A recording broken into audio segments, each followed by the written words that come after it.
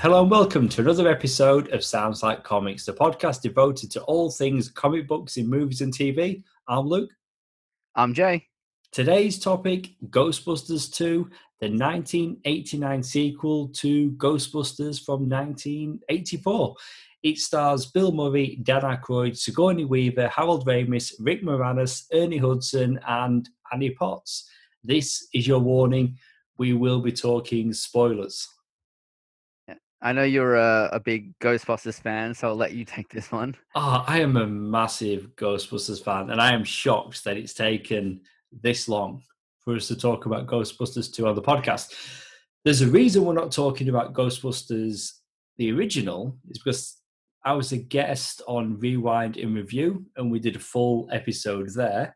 Previously, on Sounds Like Comics, we've done the real Ghostbusters, and that film, Stu, I did Ghostbusters from 2016.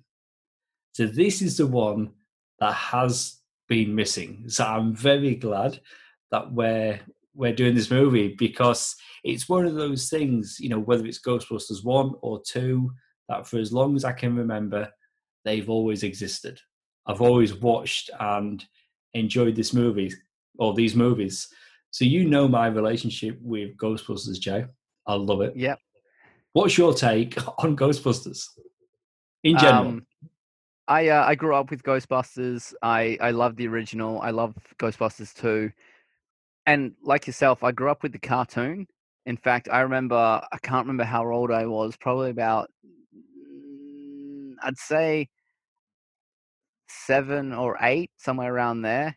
And me and my brother were supposed to be getting the real Ghostbusters Proton Energy Packs toys for Christmas presents. We'd gone to the toy store, we'd picked them out. My mum had laid them, and we were super excited. And I was thinking about it for months and months and months. And then come Christmas, we'd pointed out something else that looked interesting to us, and she switched out our Christmas presents. She had taken them off lay-by, and they'd been returned to stock without us knowing. And we ended up picking out the Brave Star jail play set. Oh no! And so come Christmas, we open that. I'm like, oh yeah, cool, awesome. And I'm looking around. I'm like, where's our Proton Energy Packs? Oh. And that to this day, that's my memory, because I'd picked out a green one for me, and my brother picked out the red one. And yeah, we never got them. Hey, I used to watch Brave Star, but it's no Ghostbusters. It's not. It's not. Okay. So it had been 5 years between the first movie and the second movie. I forgot until this rewatch that it literally opens 5 years later. So this movie is happening in real time after that first movie, which is a nice touch. After the success of Ghostbusters, Columbia Pictures wanted a sequel, but struggled to overcome objections from the cast and crew. As with the first film, Aykroyd and Ramis collaborated on the script, which went through many variations. The pair wanted to convey a message about the consequences of negative human emotions in large cities. They settled on the idea of negative feelings creating a mass of supernatural slime beneath New York City that empowers malevolent spirits. Yep. And which, you know, I haven't watched this for a while before I did the watch for the podcast. But I still remembered very clearly what the premise of the film was. So as I hit play and started watching it, you know, after the 5 years later, I'm like, oh, wow, they've actually bothered to put that in. I started to notice from the opening sequence of Sigourney Weaver, Dana Barrett pushing young Oscar down the sidewalk, all of the New Yorkers, like literally every single person she walks by, it's an argument and hostility between each of them. And the opening scene, I'm like, oh wow, they laid that in the background from the first shot. It's really clever. It's there from the beginning. And there's that comment, isn't it, where she asks somebody, you know, that works on her building or at her building, can you just help me? And he's like, that's not my job. But she softens him. He's like, oh, okay, yeah, no, I'll do you that favor. But you're right, that hostility or the argument, it's there already. Yeah, and it's that classic New Yorker stereotype that permeated from the 70s all the way through to kind of the 2000s, wherein it started to ebb away. But the classic Dustin Hoffman, I'm walking here, which that Yes. itself, that was because they were filming without a permit in New York, and Dustin Hoffman being a native New Yorker, he even drops his character's voice in Midnight Cowboy for that, because that was a pure reaction from Hoffman that they left in the Cool. movie. Right. But that is New York. That is or the old school idea of what a New Yorker was, and they made it a part of the premise of the film. This movie feels very New York. I mean, come on, it ends with the Statue of Liberty. This movie feels very New York. With a budget of between 30 and 40 million, filming took place between November 1988 and March 1989 in New York City, also Los Angeles. Not all New York, for the most part, but they did some scenes in LA. Production was rushed compared to the original film's 13-month cycle. Large sections of the film were scrapped after poorly received test screenings. New scenes were written and filmed during reshoots between March and April 1989, only 2 months before its release. So there's a big difference, isn't there, between the first movie and this movie? Because when they were making Ghostbusters, nobody knew what it was. I mean, it was essentially like it was based on those Abbott and Costello movies where they meet Frankenstein, or the supernatural twist to comedy, and that's what they were looking at doing with Ghostbusters. Not movie stars, guys on TV, Saturday Night Live, but 5 years later, and in between the first movie and this movie, you had the real Ghostbusters and the toys you were talking about. So this became like a worldwide phenomenon. So you can see why the pressure was on with this sequel. Yeah, and also those actors, as you said, from the original, they were like, oh, SNL guys. But by this one, they were all well-established, like superstars, especially Bill Murray. Bill Murray was like a massive star. Sigourney Weaver had done Alien and Aliens by this point. You've got Harold Ramis, who had definitely solidified himself as one of the directors for the era, having done this and a lot of stuff with Bill Murray, including Stripes, Dan Aykroyd as well, like Spies Among Us, or Spies Like Us, I think is the name of the film, with Chevy Chase. Like Yep. they've yeah, and Rick Moranis as well was huge in this era. Like I think this is probably around the era he'd done the first, like the Honey, I Shrunk the Kids as well. So, I mean, they're all like quite established names by this point. So I imagine that was another reason why it took him so long to get around to this, because you got to get their schedules lined up together as well.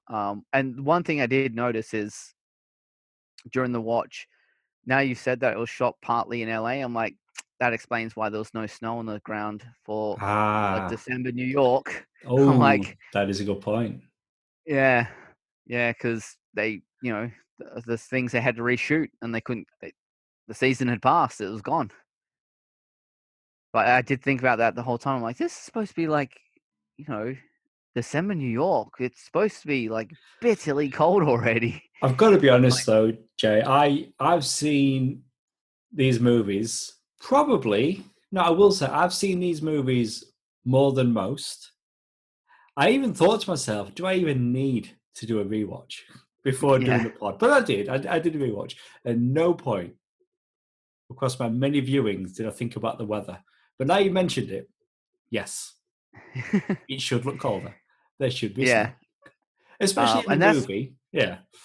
Yeah, around that time. And that's only because, over my lifetime, I've watched so many films set in New York at Christmas, or set, TV shows set in New York where they, especially comedies where they get to the Christmas period and how cold it looks, and always commenting on that kind of stuff. So it's just so normal to me.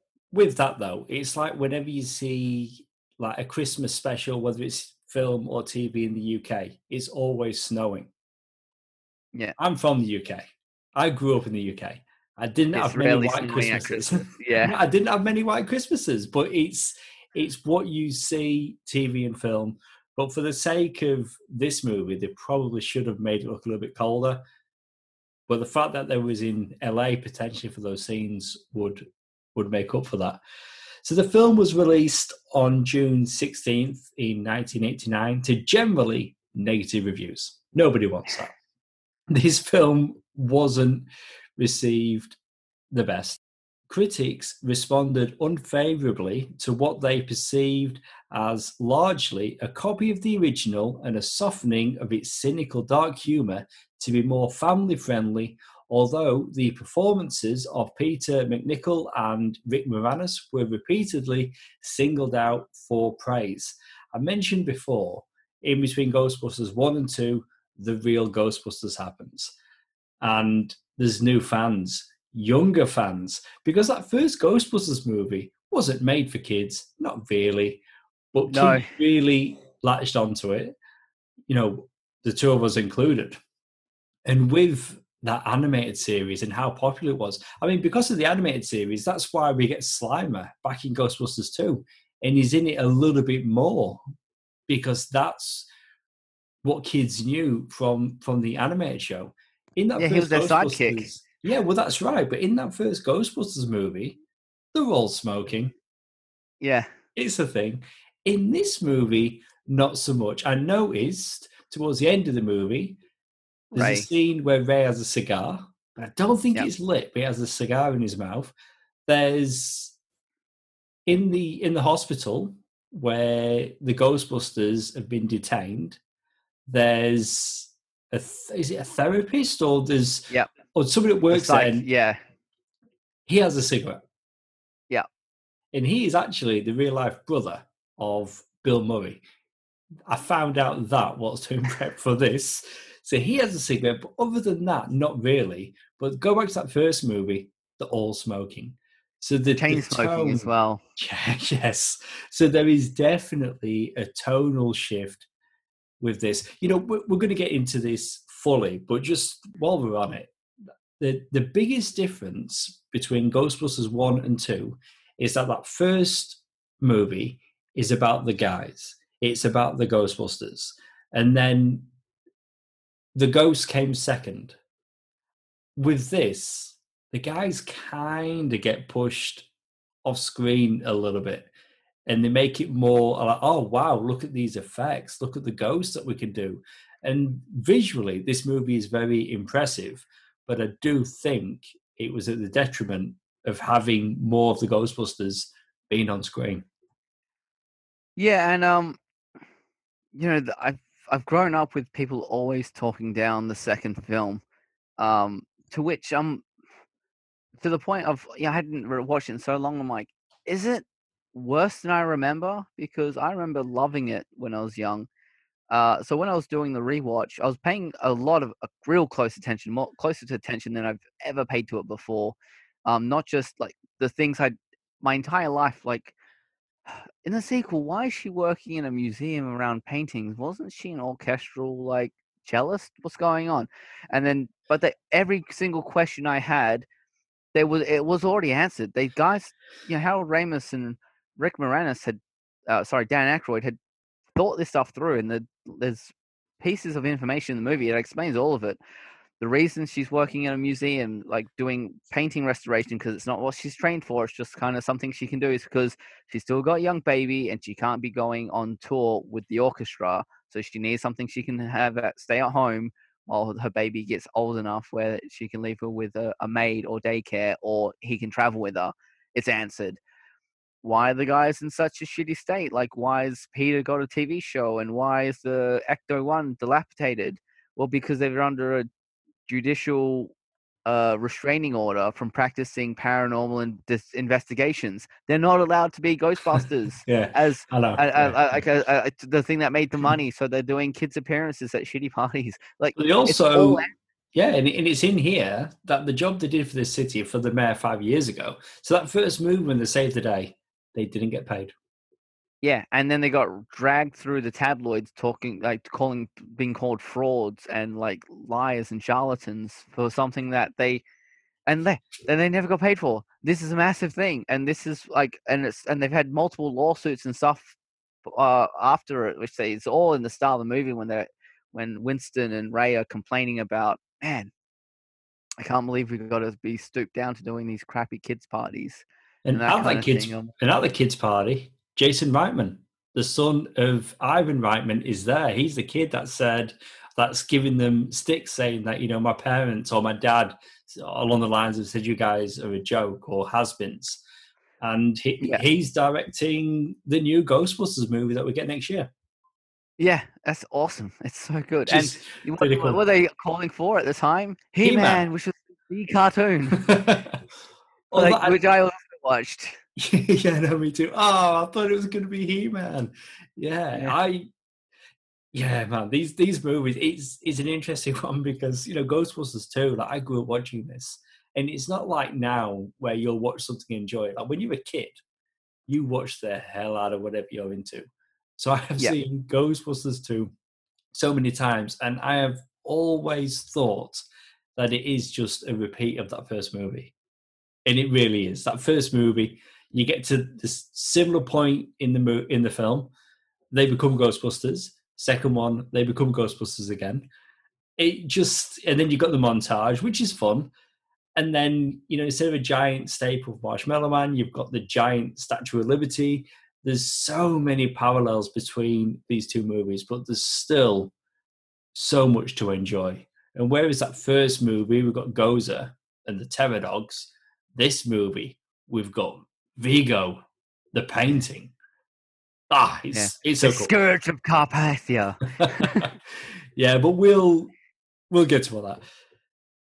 As the sequel to the then highest grossing comedy film of all time, Ghostbusters 2 was expected to dominate the box office. Instead, the film earned $215.4 million during its theatrical run, compared with the original's $282.2 million, making it the 8th highest grossing film of the year.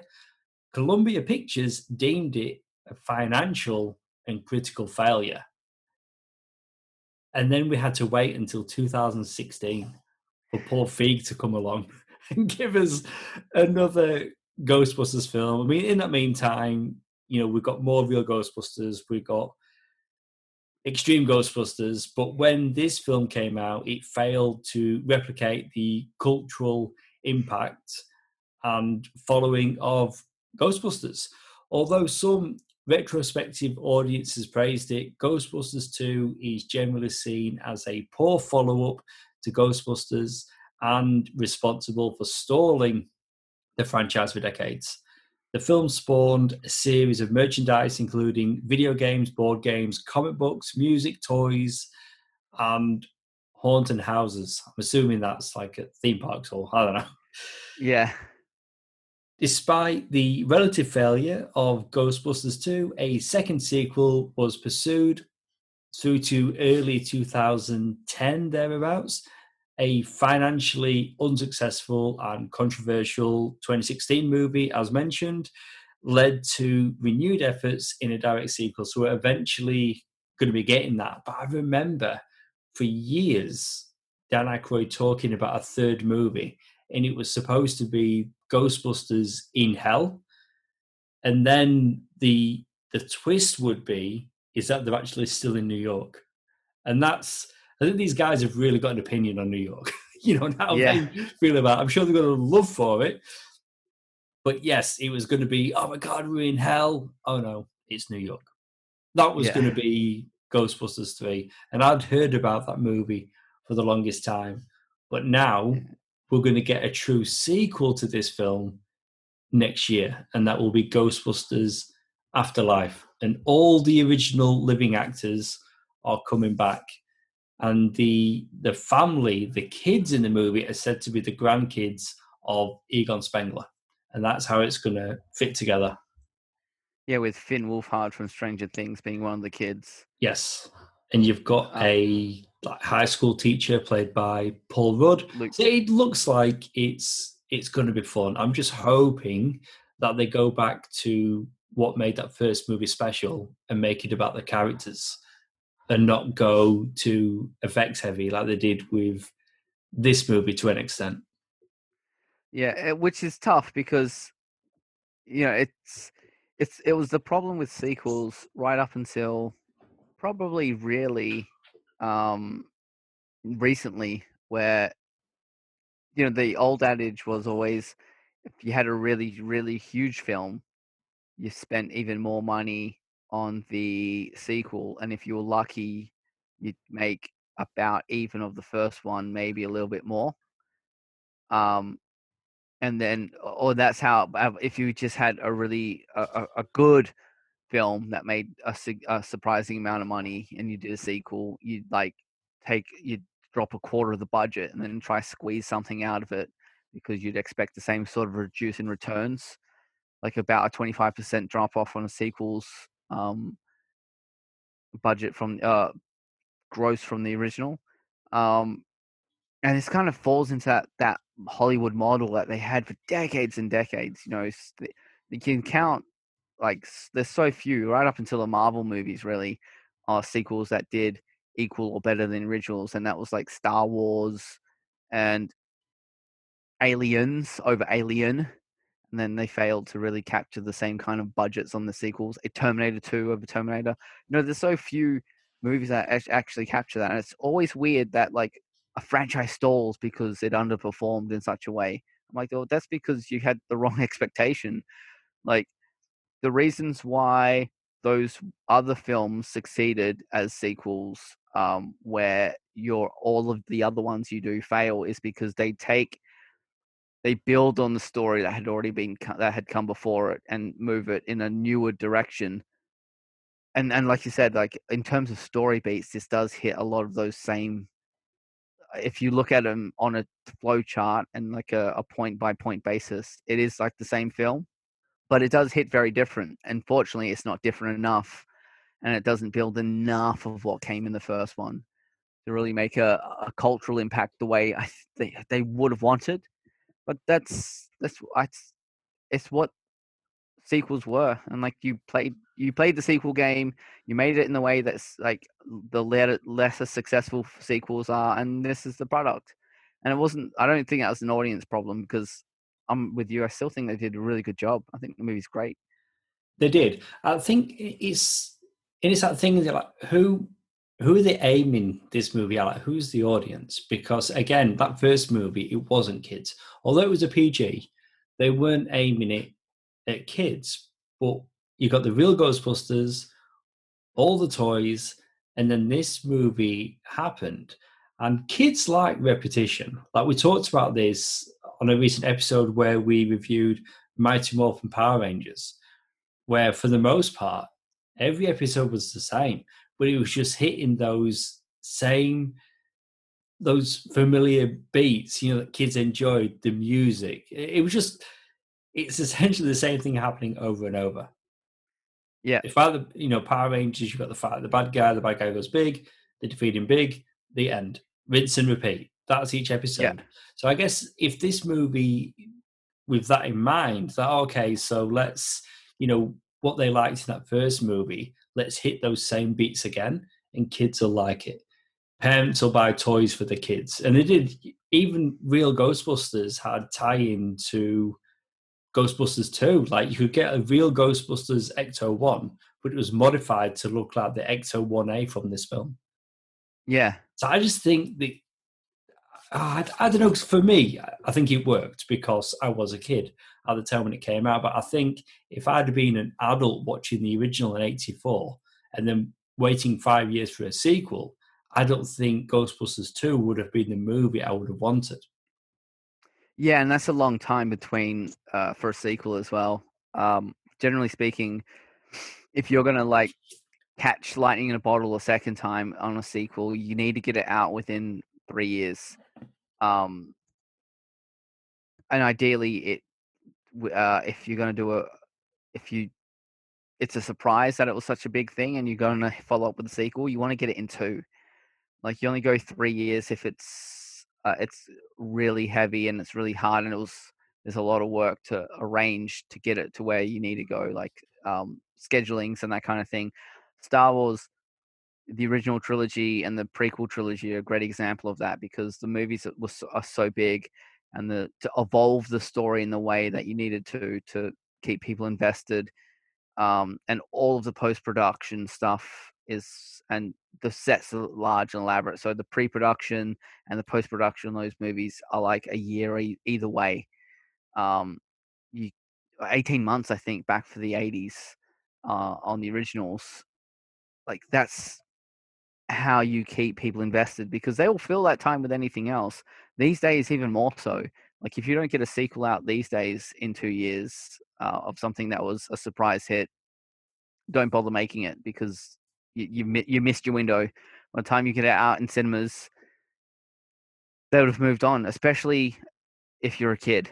Like, 5 years, if you're already watching the cartoon and this movie drops, you're fine for a kid, like we were. If you're an adult, like you said, 5 years is a very long time. Your music taste could have changed. You could have moved from your 20s to your 30s. Now you've got kids.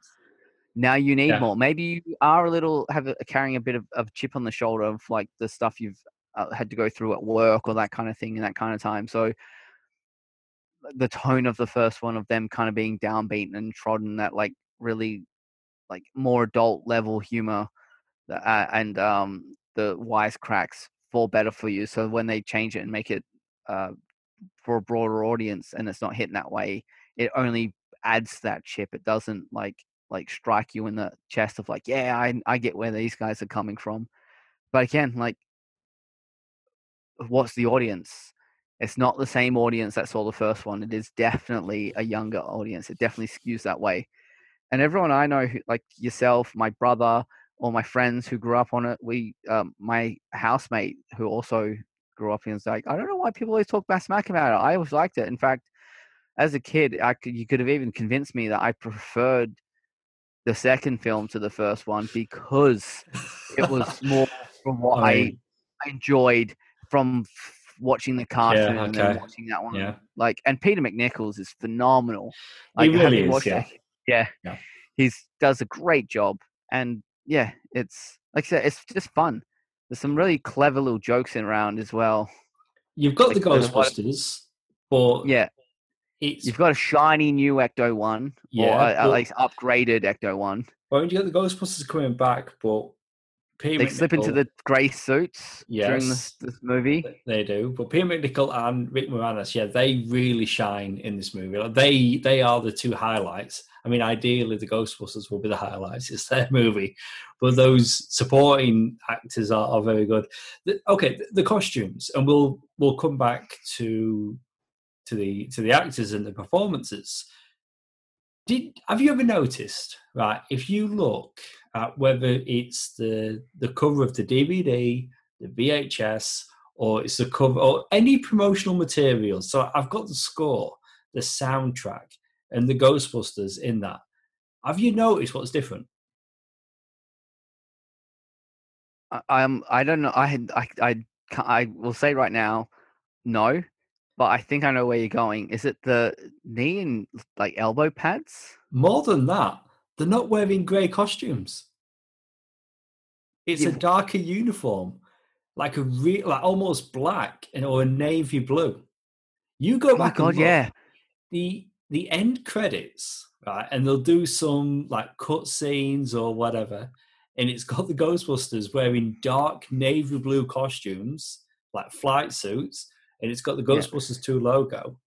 The movie originally, they were only going to wear those dark costumes.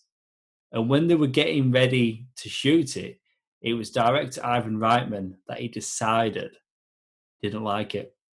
And they switched back to the grey. So but it was too late. Or the beige, you know what I mean. But it was, but it was too late. It was too late, Jay. Yeah, because they'd already done all the marketing and the promo shots and everything. The poster, the album cover, most of the publicity photos has the toys. Yes, but it's got them wearing a colour that, for the most part, does not appear in the actual movie. Yeah, that was the plan, but they switched it up. That's crazy to me, because I remember seeing as a kid them in darker costumes. but didn't really think too much of it. But then Yeah. finding out all these years later, that was going to be the look for the film. I guess in the opening, before they came back as Ghostbusters, the opening when they're at the He-Man party, they've got the original costumes. But then Which later makes on, sense because they don't have the money. Yeah. During the montage, especially.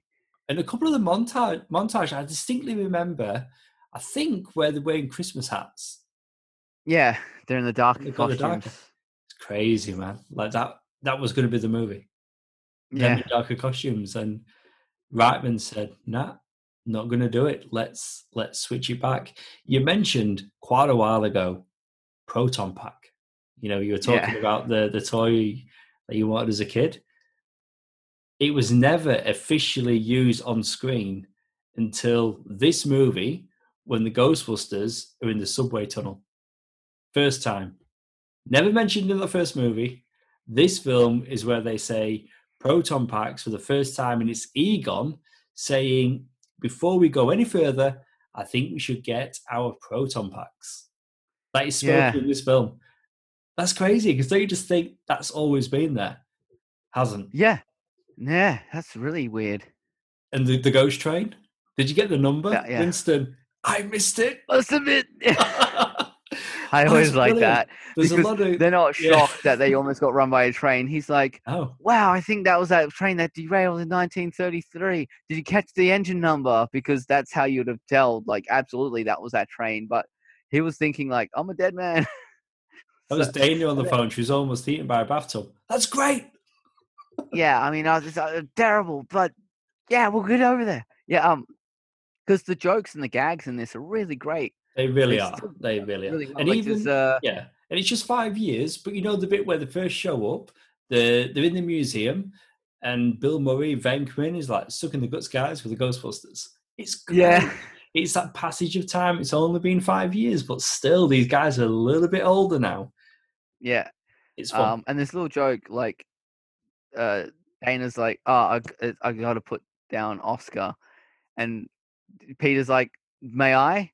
So he sits him down. He's like, "You're a terrible person. Your head's too big for your body, and you're a terrible drain on your mother." He's literally putting him down emotionally, not like physically putting him into bed. I'm like, so clever. It's such a subtle joke. Your belly button sticks out too far, and you're a terrible burden on your poor mother. Oh, yeah. I love it. There's so many good gags. Jonosh, when he appears as the ghost nanny, scared me as a kid. Same. Honestly. Same. The arms stretching, the red eyes. It's snatching. Yeah. Yeah. Creepy. And even in the hallway when he rocks up during the blackout and his eyes turn on like big torches. I'm like, wow, what is that? I know.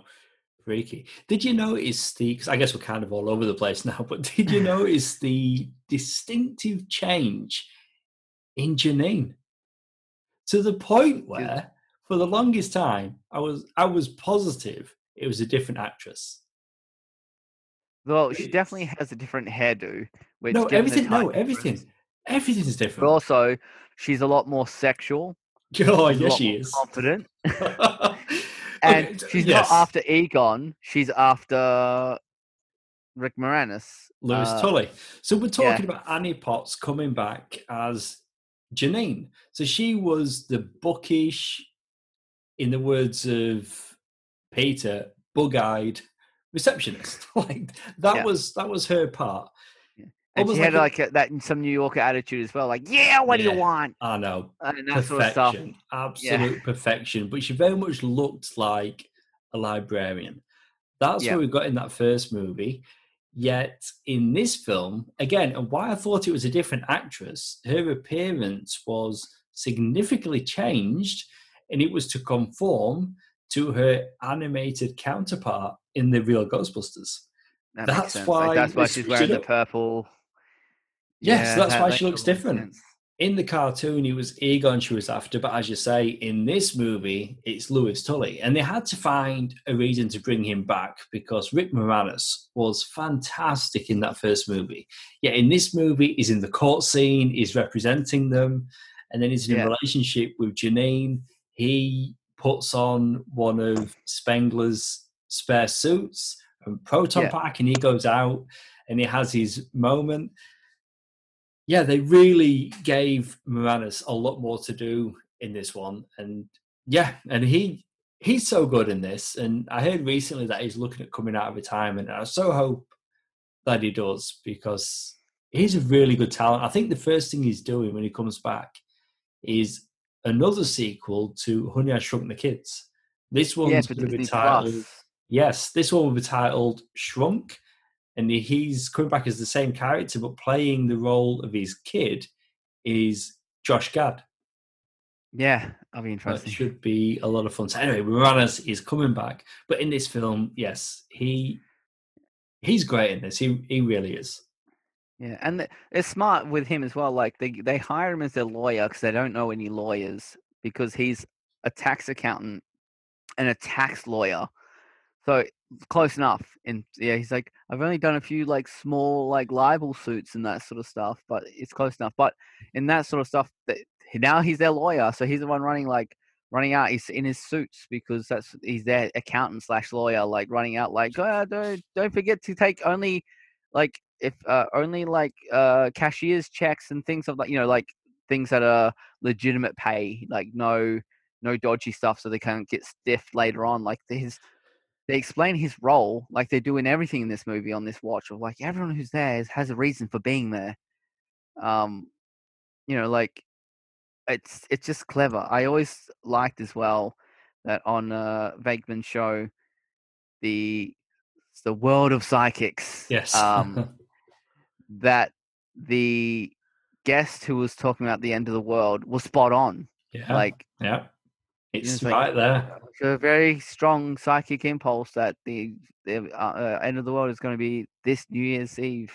And he's like, he's giving him crap like, whoa, think about your timing. Shouldn't you have set it back? Like, your paper book sales aren't going to Yeah, come in yeah. by that time. Like, you pick like 94 or even like 96. I'm like, it's all really clever, and I always like that. And the actor is well known. He's been in a bunch of stuff, Oh, especially he's done Kevin heaps Dunn. of things. Yes, he's done Yeah. heaps of things. But yeah, there's a lot of like little layered in stuff like that. I like that even before they like actually start investigating the ooze, that Egon is back working at the school, back in his field, checking psychic energy, and like do bad emotions and positive emotions change the makeup of the room. It's can it be measured Yeah. like using instruments, and that's just which feeds perfectly into why he and Ray are able to figure out what's going on with Dana's baby. Like, it's all really seamless. So all the story points that people complain about this movie, I'm like, just pay a little bit more attention. Trust me, it all makes sense. It's all got its place. It's all the T's and are crossed and all the I's are dotted. They've covered themselves everywhere in terms of story and for reasoning. Yeah, Like, I mean, you're right. It is all there. I guess unfortunately, people just compare it to that first film. yeah, which you're It's always never, going to get with a sequel. it's never. But I think more. I don't know. With this more so because for the longest time, outside of the animated series, it was just these two films, Yeah, and that was it. I think. But yeah, I mean, you're right. I mean, people are always going to compare sequels to what comes before or what came before. One more thing on Louis Tully before we move on. It was after his appearance in this film that he became a Ghostbuster in the show and became one of the characters. yeah, that's cool. Speaking of the characters, I guess we'll go down the list. Peter Venkman, Bill Murray, back being Bill Murray, and he's just perfect. Like, if you need Bill Murray, you can only hire Bill Murray. His insecurity, his overconfidence, his like the way he tries to swoon women, but he has a genuine affection for Dana Barrett. It's all there. Like, he rocks up and he's kind of bursts in the room, like a lot of energy when he first goes to their apartment with Ray and Egon, and he's all kind of brief. And then when she actually acknowledges him, like, "How are you doing, Peter?" and he just turns around and like sultry, like, "Dana." Like, he's right back. Every Yeah. every little motion, every little bit, every little off the cuff like retort and like one liner, all the zingers, all of them are perfect. Every single one of them. Yeah, they're all pitch perfect. I mean, that was a good line, but I'm doing that thing where I'm comparing it. There's so many. That the first movie is so quotable. Yeah. This one, not so much. I mean, they are in there, but they don't hit as hard. But everybody is bringing their A game with this, just like they did with that first movie. Yeah. And Dan Aykroyd is great as Raymond Stantz, who's his surname always like is hard to remember for me. Stantz, yeah. Yeah, but he's great. He's still the one who's gets excited about like all the like sort of faux science terms, and he's doing the party shows, but he's also running a bookstore / witchery where Razor you buy cult. like potions and stuff. yeah, like yeah. And that's like Giles in Buffy's later seasons. Like he's doing exactly that. Like I wonder if Joss Whedon stole that idea from this movie. Like it's so similar. Ray's the heart of the Ghostbusters. He's a kid at heart. Like he's very excitable. He's interested in all of this, and yeah, I mean, you don't have Ghostbusters without Dan Aykroyd.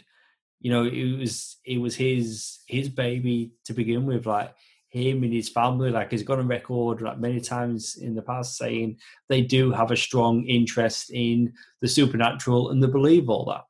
I mean, I don't want to generalize too much, but Aykroyd himself has said that he believes in this and he wanted to put it on film and base a story around that. But back when he was doing Ghostbusters, his first draft, they traveled through time and space. It was a very different thing.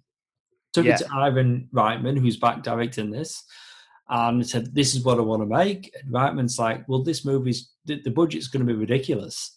Like, sit and spend some time with Harold Ramis and see if you can come up with something else." And they scaled it right back, and it's what we get in this movie. But yeah, I mean, Dan Aykroyd is Ghostbusters. He really is. Yeah. Sigourney Weaver, I don't think she is capable of putting in a terrible performance. Oh, she's great in both movies. Like she's really good in this. There's a different wrinkle to her character. She's now a mother. She's caring for a child, but then you've still got all her fun interactions with Venkman. Yeah, she genuinely seems to have like one of the guys' mentality with everyone else. Egon, Winston, and Ray, like they're actually friends. They catch up, and there's this whole weird thing with her and Venkman at the start of the movie, and because it's around attraction and how they didn't handle it well the first time around. Well, when he started introducing her as the old ball and chain, that was when she that is when she had enough. And his whole like, I need, I'm emotional. I need to feel supported and loved. Like the role reversal here, he like drops on her. It's great. Harold Ramis is so great. Like he's the intellectual one. Like we didn't have toys when I was a child. My parents didn't believe in him. We didn't even you didn't even have a slinky. I had part of a slinky. I straightened it. I had a slinky and I straightened it. It's about like how does it work? And then I got to fix it now. Yeah. Like it's just his personality. It's all again really good. Like when he's interacting with Dana and when she brings up like, oh, have you spoken to Peter? Like he goes from scanning the subjects behind the glass to scanning her to see if she starts changing the roomsman thing. Like there's a lot of little subtle things that all works, and there's the knowing look in his eye, like because he's the straight one in terms of the Ghostbusters, at least out of the original three. So like when they started up the proton packs in the courtroom, one of the best gags. Ray, Egon, and even Peter looks at him like, "You're making jokes." Like, it's so well done, and like even when he's drilling the hole in the ground, and like they come over because the cops pulled up, and they're like doing the whole like city like blue collar thing, and he's doing yo because he's not a broy Yeah, guy. He's just, yeah. I need to drill a hole. I need to get underneath to find out what's going on down there. Um, he's so great. Uh, Ernie Hudson, great. He gets more to do in this, thankfully, He does, yeah. than he does in the first one, because there's a cartoon when he's been the major character for the whole time. Like, it's good that he got them, and that's something he always complained of away from the movies, that he was always slow to sign up to what would be the inevitable third one. Because if you don't flesh out my character more, if I don't get more to do, why would I return? Why should I return? That doesn't make Yeah. sense. I mean, as you know, Jack, I read the ongoing comics, so I guess now they're doing like just limited runs for the IDW. Yeah, they put them out. And his character in there is an ex-Marine. Yeah, So that they're adding so much more to his backstory. But yeah, Winston's such a great character. Still, the line that he has in that first movie, I'll always love when he's in the mayor's office and, room full of white guys. And he's yeah, like, listen, I've only been with these guys for a couple of weeks, but I've seen shit that have turned you white. It's like, yeah, tell him about the Twinkie. He's got so many more quotable lines in that first movie, but you're right, in this one, it is more of a quartet. It's four yeah. Ghostbusters all working together, whereas he was the add-on, which, that is in the story of that first movie. Like, three Yeah, like start I just this, thought, they yeah, need help. for pay, like I'll believe whatever it is you want me to believe. I'll believe in the Loch Ness Monster. Yeah, and Love it. And yeah, he's the one who can break it down to like layman's terms, because he's not a scientist like the other three. He's a regular Joe. So when they like, will someone who speaks English break this down? And he's like, this shit's gonna explode, dumbass. Like, yeah, like, I'm paraphrasing, but that's, yeah. He's like, don't you understand? Like, literally, these guys, like, we just took a swim in a river of fucking slime. Like, it's, and that original scene with Ray dangling on the cord and the river of slime reaching up to like grab him always stuck with me as a kid. And yeah, then it's rewatching it freaky. now, I'm Yeah. like, oh, and the look of it as well, like different kinds of pink and purple paint and with slime. It looks great. It works really well. But yeah, they're all in perfect sync in this one. With All of the main characters. Yeah, with that slime, they went through loads of different colours, like to find out what would work best. Like they were looking, because Slimer obviously is in this movie, but there were a time where they swapped him out completely, and he wasn't going to be in it, even though they had a lot of success in the cartoon. But we'll come back to Slimer. But I bring him up because they were looking at green slime, blue slime, and eventually they landed on pink slime, which like a pinky purple, which Yeah, is the way to go. It's got a very distinctive look. I mean, you see some early CGI in this, like the scene with the bathtub, especially. You're talking yeah, about in the sewers, but with the slime that they actually use as a practical effect, they had cement mixers on set, constantly mixing to keep it liquid and loose. yeah, Crazy. And it's what they had to do back then. I mean, today it'll all be CGI. But back then, yeah, they were making it in a cement mixer on set. yeah. Because I don't know exactly what they made, but I'm gonna go out on a limb and say it's the same stuff they used in Aliens to drip off the actual xenomorphs, which Right, is okay. Yeah. the thickening syrup they used to use in milkshakes back in the day at Burger King and McDonald's, because right up until the 80s, refrigeration on ice cream especially was super expensive, so it was cheaper to use a thickening agent in normal milk, and it helped carry the flavor as well, and it was super consistent regardless where you were or what the temperature was. Once they started when they finally figured out soft serve and using that in fast food places instead, especially the US. In Australia, I think we moved over to ice cream first, but all of that excess goo was left over for movies, and like Aliens jumped on it. Ghostbusters, and God knows how many horror movies as well. Like you want Yeah. something to glisten and drip and like look disgusting on screen, and you need fluids with a certain viscosity. This is your stuff. It's There the you go. thickening agent from old milkshakes. Did not know that. Yeah. Let's talk Vigo. He's the big bad of this movie. Yeah. Willem von Homburg was cast as Vigo the Carpathian, but he was actually voiced by Max von Sydow. Ming the Both of them. Merciless. Yeah. I didn't know until doing prep for this. I just seen the guy. It turns out he's Wilhelm von Homburg. He didn't actually know that his lines were dubbed until at the premiere. Wow. It's Star Wars all over again. Yeah. Nobody telling Absolutely. David Prowse that Darth Vader doesn't have a Yorkshire accent. Yeah. So you've got this poor guy. He's in the premiere, and out of anger, he walked out when he found out.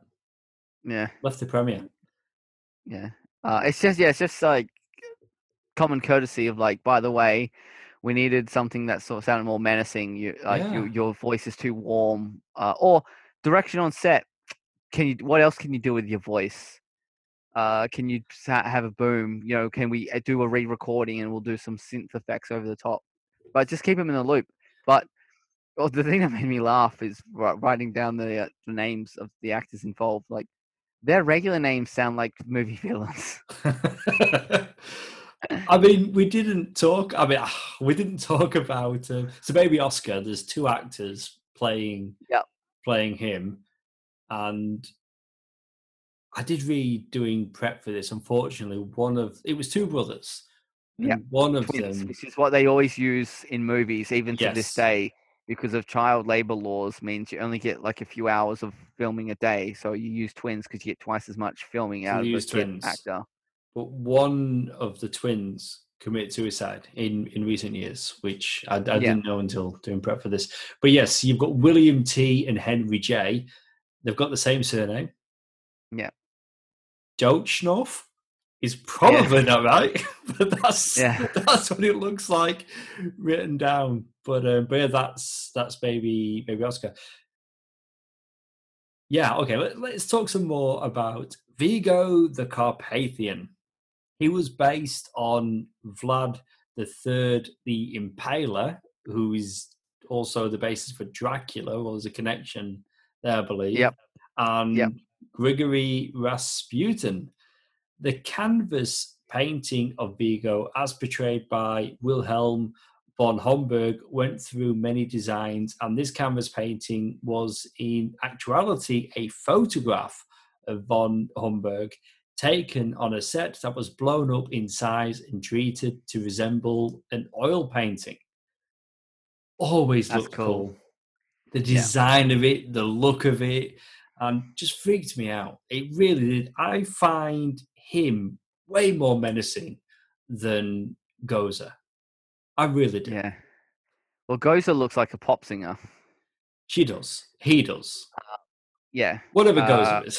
Whatever form she chooses. But yes, he looked terrifying. The bit where Ray is looking at the painting, Ray, kind of move out of the way. And he turns around, and he's got the weird, like bulbous blob things, and it's like, I am Ray now. It's so well done. It really is. Quick, slime him. Slime. And that's what's cool about this, because you got your proton packs, but they've also got the canisters on the back as well with the mood slime. It's how they get the Statue of Liberty to move to the sound of music. Hey, we're talking high concept here. It's a comedy. Early on, it's like because they the showed shell us, around the museum is like made of negative energy, and they needed positive energy to combat it. But earlier, they showed us that they could make an inanimate object move with the toaster. Yeah. So, of course, the next step up from a toaster is the Statue of Liberty. But they used the Statue of Liberty because they needed a symbol, something that would inspire the people of New York. With positive energy. Yeah, positive energy. And that's something true. Yeah, that's what I always liked because you got Rick Moranis, or I should say Lewis Tully. He suits up as a Ghostbuster. He's not got a car. He catches the bus. Slimer's driving, and he's like, "Oh, I didn't know you had your license." He gets on Yeah. anyway. Slimer drives him to the Yeah. museum. But when he's blasting from the outside, and of course, the Ghostbusters are doing what they're doing inside of the museum.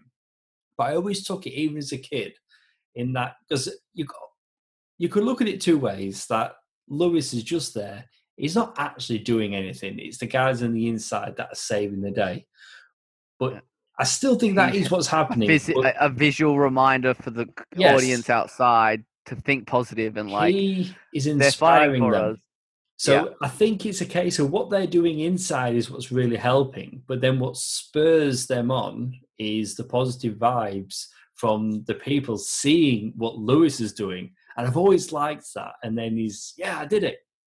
It's a good moment. There's a lot of things to like in here. You've got the comedy.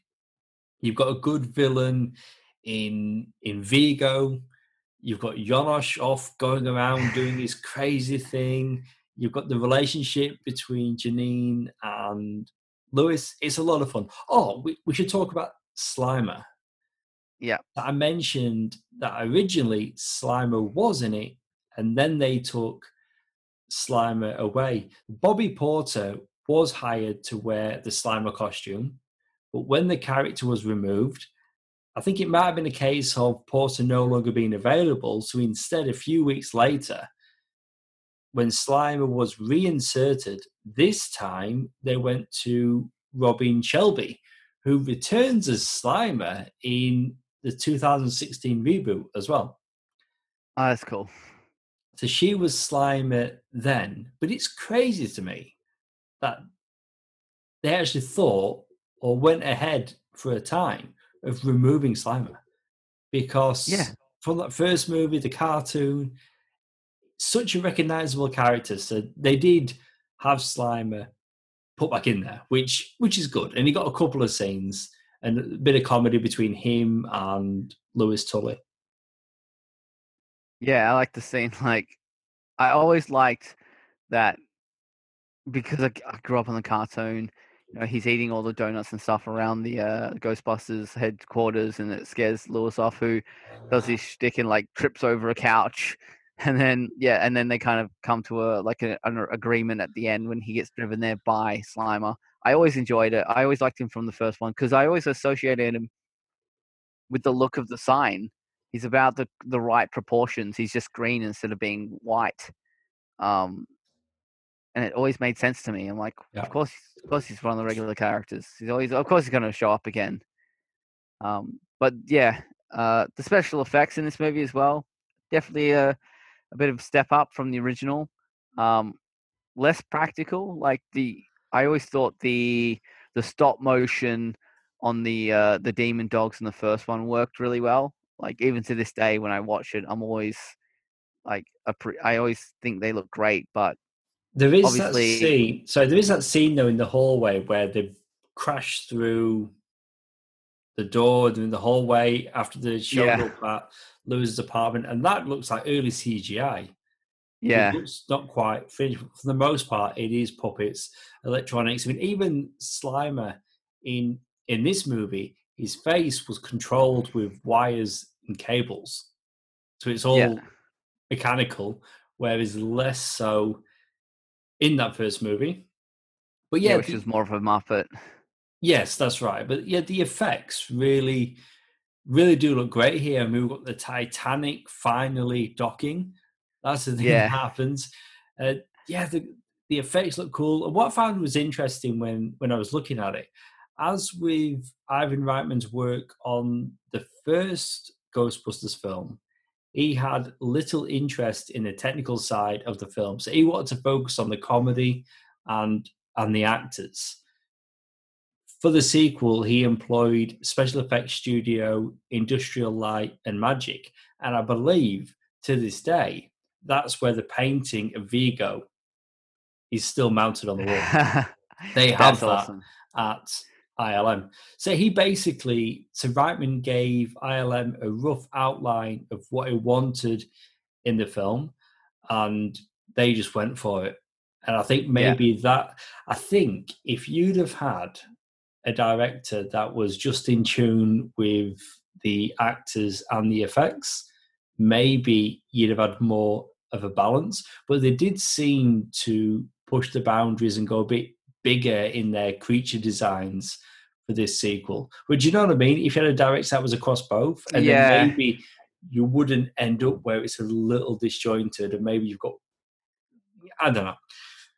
Yeah, because it's the things like in the courtroom as well, like the creatures are interacting with the environment more, like, you know, the Scolari brothers are knocking the chairs over, one ting ting ting on their way up to popping out and at the guys. It's really well done, but that's a practical thing on set. Of like, I want to see those chairs. Like, that's obviously something Reitman thought for the scene of like, can we get those chairs to pop up? I want them to physically interact. Yeah. Where I don't remember a scene like that in the first movie, where, you know, it was always, you had the slime, of course, but no other ectoplasm. But you had no interaction with the physical object that wasn't hot dogs. Where slime. That's a good point. The Scolari brothers, visually based on the Blues Brothers. Yeah. Of course, Dan Aykroyd and John Belushi, and John Belushi being the original inspiration for Slimer. Yeah. Originally, Belushi was originally Belushi was Venkman. Yeah, and then of course he died beforehand. So there's too famous. Oh no, he passed away. Like he overdosed. Yeah, that's what happened there. I mean, originally before Ernie Hudson, Winston did have a bigger part, and they went to Eddie Murphy, and he turned it down because he went and made Beverly Hills Cop instead. I think that worked out all right for him. I think so too. Do you know Beverly Hills Cop? Because honestly, like a bit of a sidetrack. Beverly Hills Cop was originally a film for Sylvester Stallone. And I've heard this before somewhere. It's on the DVD, so the special features, bit by bit, Stallone would remove more and more of the comedy until it ended up just being like a straight action film. The guys making the movie, they're like, "Nah, come on, this is you're taking too much away from that. It's not the movie that we want it to be." So we've just like a couple of weeks turnaround from day one of shooting.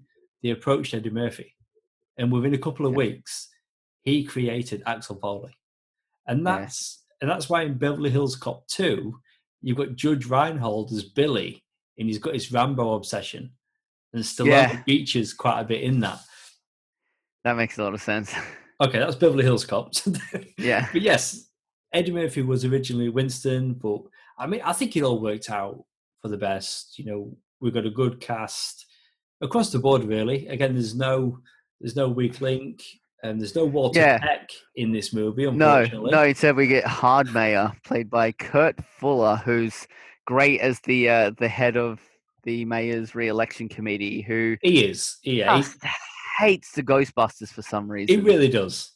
He gets them institutionalized without the mayor saying because they're going to go to the press about, like, you have to understand, we're fucked. Like, all this bad negative energy is going to because the mayor can't do anything. He's like, how am I supposed to get people to be nice to each other? Don't be an idiot. Yeah. But he plays it well. He plays it well, but it was always going to be hard for anybody to come close to William Atherton as Walter Peck. Yeah. Yes, this is true. He has no penis. No, the line is, everything was okay until Dickless over here. Is this true? Yes, Your Honor. This man has no dick. It's just pitch perfect. It's brilliant. The music, the score, the soundtrack has always been a big part of Ghostbusters. I mean, Ray Parker Jr. on that first movie, the Ghostbusters song, we get it here. We get it in the opening at the King's party. Yeah. At the kids' party. Don't know if they're king. Yeah. We're at the kids' party. I always find it interesting that it's one of those things where we know the song because we're the audience. But when you get to this second movie, the Ghostbusters themselves, it's a song that exists in their world, and they're playing it at the kids' party. That always spun me out as a kid when I'm watching it. They know the song too. But so they kind of bring that song back from the first movie, But in reality, Ghostbusters 2, it has its own Ghostbusters song, and they didn't go to Ray Parker Jr. Instead, they went to Run DMC. Is that who did it? That's who did it. We are the Is that What is it? We are the GHOST Ghostbusters. Although it's been a while since I've heard it. But yeah. We are the busters of any GHOST. That's it. But they went to Run DMC, and I remember years and years later, because I couldn't find that version of their song anywhere. And then Run DMC released the greatest hits, and I was like, oh, for sure, it's going to be on there. It wasn't. It wasn't on there. But eventually, I did get the soundtrack with that song on there. Another big song was Bobby Brown, On Our Own, which is a great song. And Bobby Brown actually has a cameo, and he's the one he's the doorman that asked for a proton pack for his brother. Yeah. That is Bobby Brown. But wow, he was young in this movie. Yes, he was. And that track, On Our Own, was a big success, and it spent 20 weeks on the United States music charts. Yeah. So that's a good one. There's more hits, I think, from that first soundtrack, but there's quite a few on here. But the highlights are Run DMC and Bobby Brown. And I'm sure during the when they start being Ghostbusters again, there's an updated, because it's 5 years later, so musical tastes have changed, and it's a lot more 80s, like upbeat poppy. That sounds a lot more like the animated theme from my head that's playing during the original that montage sequence. Okay, yeah. And as soon as I heard it, I'm like, this is how I kind of remember the Ghostbusters theme from the cartoon. It's something like this. Probably not exactly the same, but it's definitely in there. As at least a few notes from it for like the kids. I'm imagining of like, there it is, they're ghostbusting, which I still enjoy. I still like. It's there's still so much familiar to me. There's a lot to like it, and again, it's that thing where it's like we're potentially going to be very biased on this when we go to actually rate it. But it's like I said earlier, I do think it's how old you were when you came to it. But for me, I can't review it any other way, like on how I still feel today when I watch it. But before we get to our rating, I mentioned earlier we've got Ghostbusters Afterlife coming out next year. Due to COVID, it's been delayed, I think, like a whole year. But it's eventually going to come out, a true sequel to this film. What we do know so far, when a single mother and her 2 children move to a new town, they soon discover that they have a connection to the original Ghostbusters and their grandfather's secret legacy. And as I said earlier, it's Egon. Because in the trailer, they open the closet and there's the suit Spengler. It's there. So if there was trying to keep it a secret, they didn't do a very good job. But it looks interesting. It does. When that reboot came out, there's things to like. Mainly Holtzman, like she's the highlight of that film. Kate McKinnon, she's fantastic. Did a great job. He has some moments, because I do like that they tried to switch it up and make all the sexy secretary jokes about a man. I think it works. Yeah. And he generally quite well. Had some good jokes. Like the standout is when he's talking about Mike Hatt, and they're like, "Oh, I'm allergic to cats," and he's like, "Honor is a dog, Mike Hatt."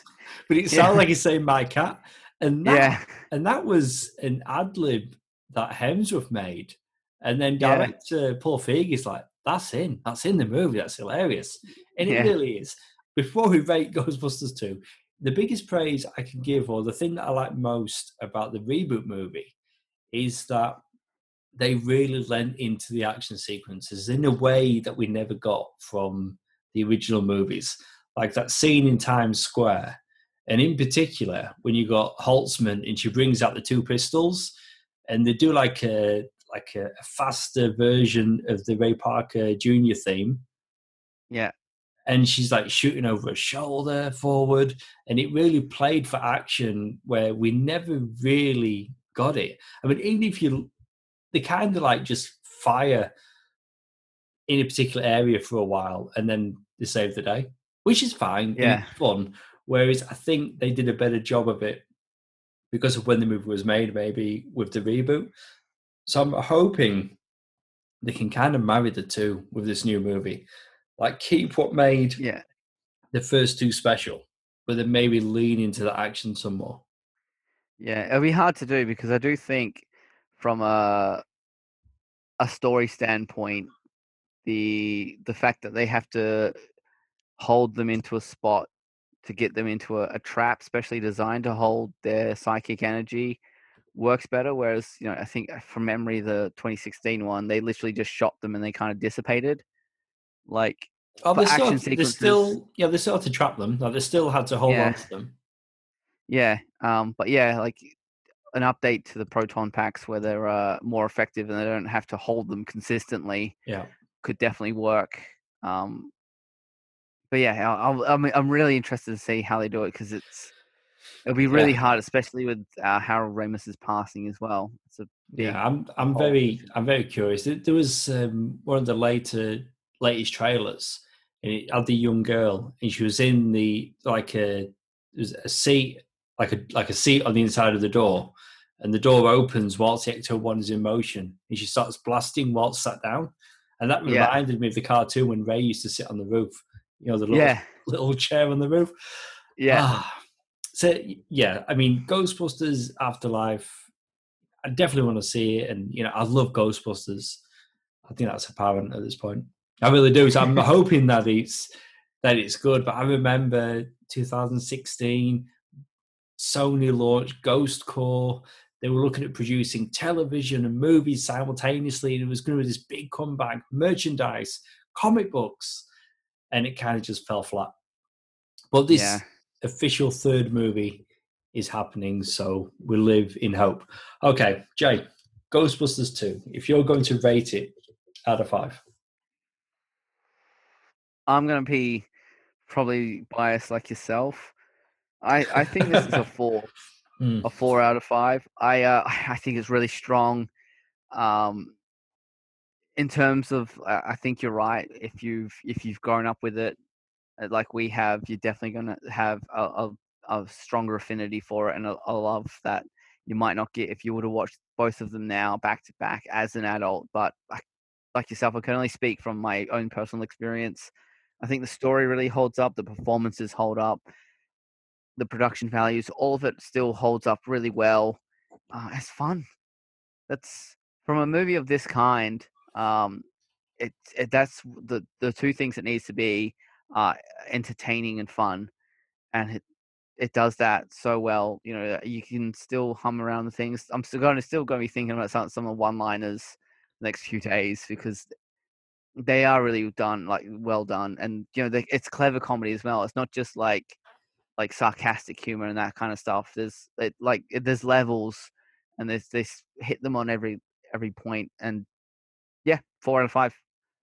Definitely give it a watch if you haven't watched it in a while, and you're starting to think that maybe it's not as good as you remember because of the way it's portrayed or like remembered by others. But if you do remember enjoying it, or if you've watched the original, if you've never gotten around to this, definitely check it out. It's phenomenal. I think it's great. Yeah, I want to come in the same also with a 4. When we reviewed Ghostbusters, the original, I came in at 5 out of 5. And it really is. I love that first movie so much. This movie, yeah, 4 out of 5. It's a really good film. And you're Yeah, right. Unfortunately, it's not remembered that well by most people. I think if you've not seen it in a while, it's definitely worth going back and giving it a rewatch. It is a lot of fun. A lot of what you liked from that first film, including a lot of the same beats, are present in this film.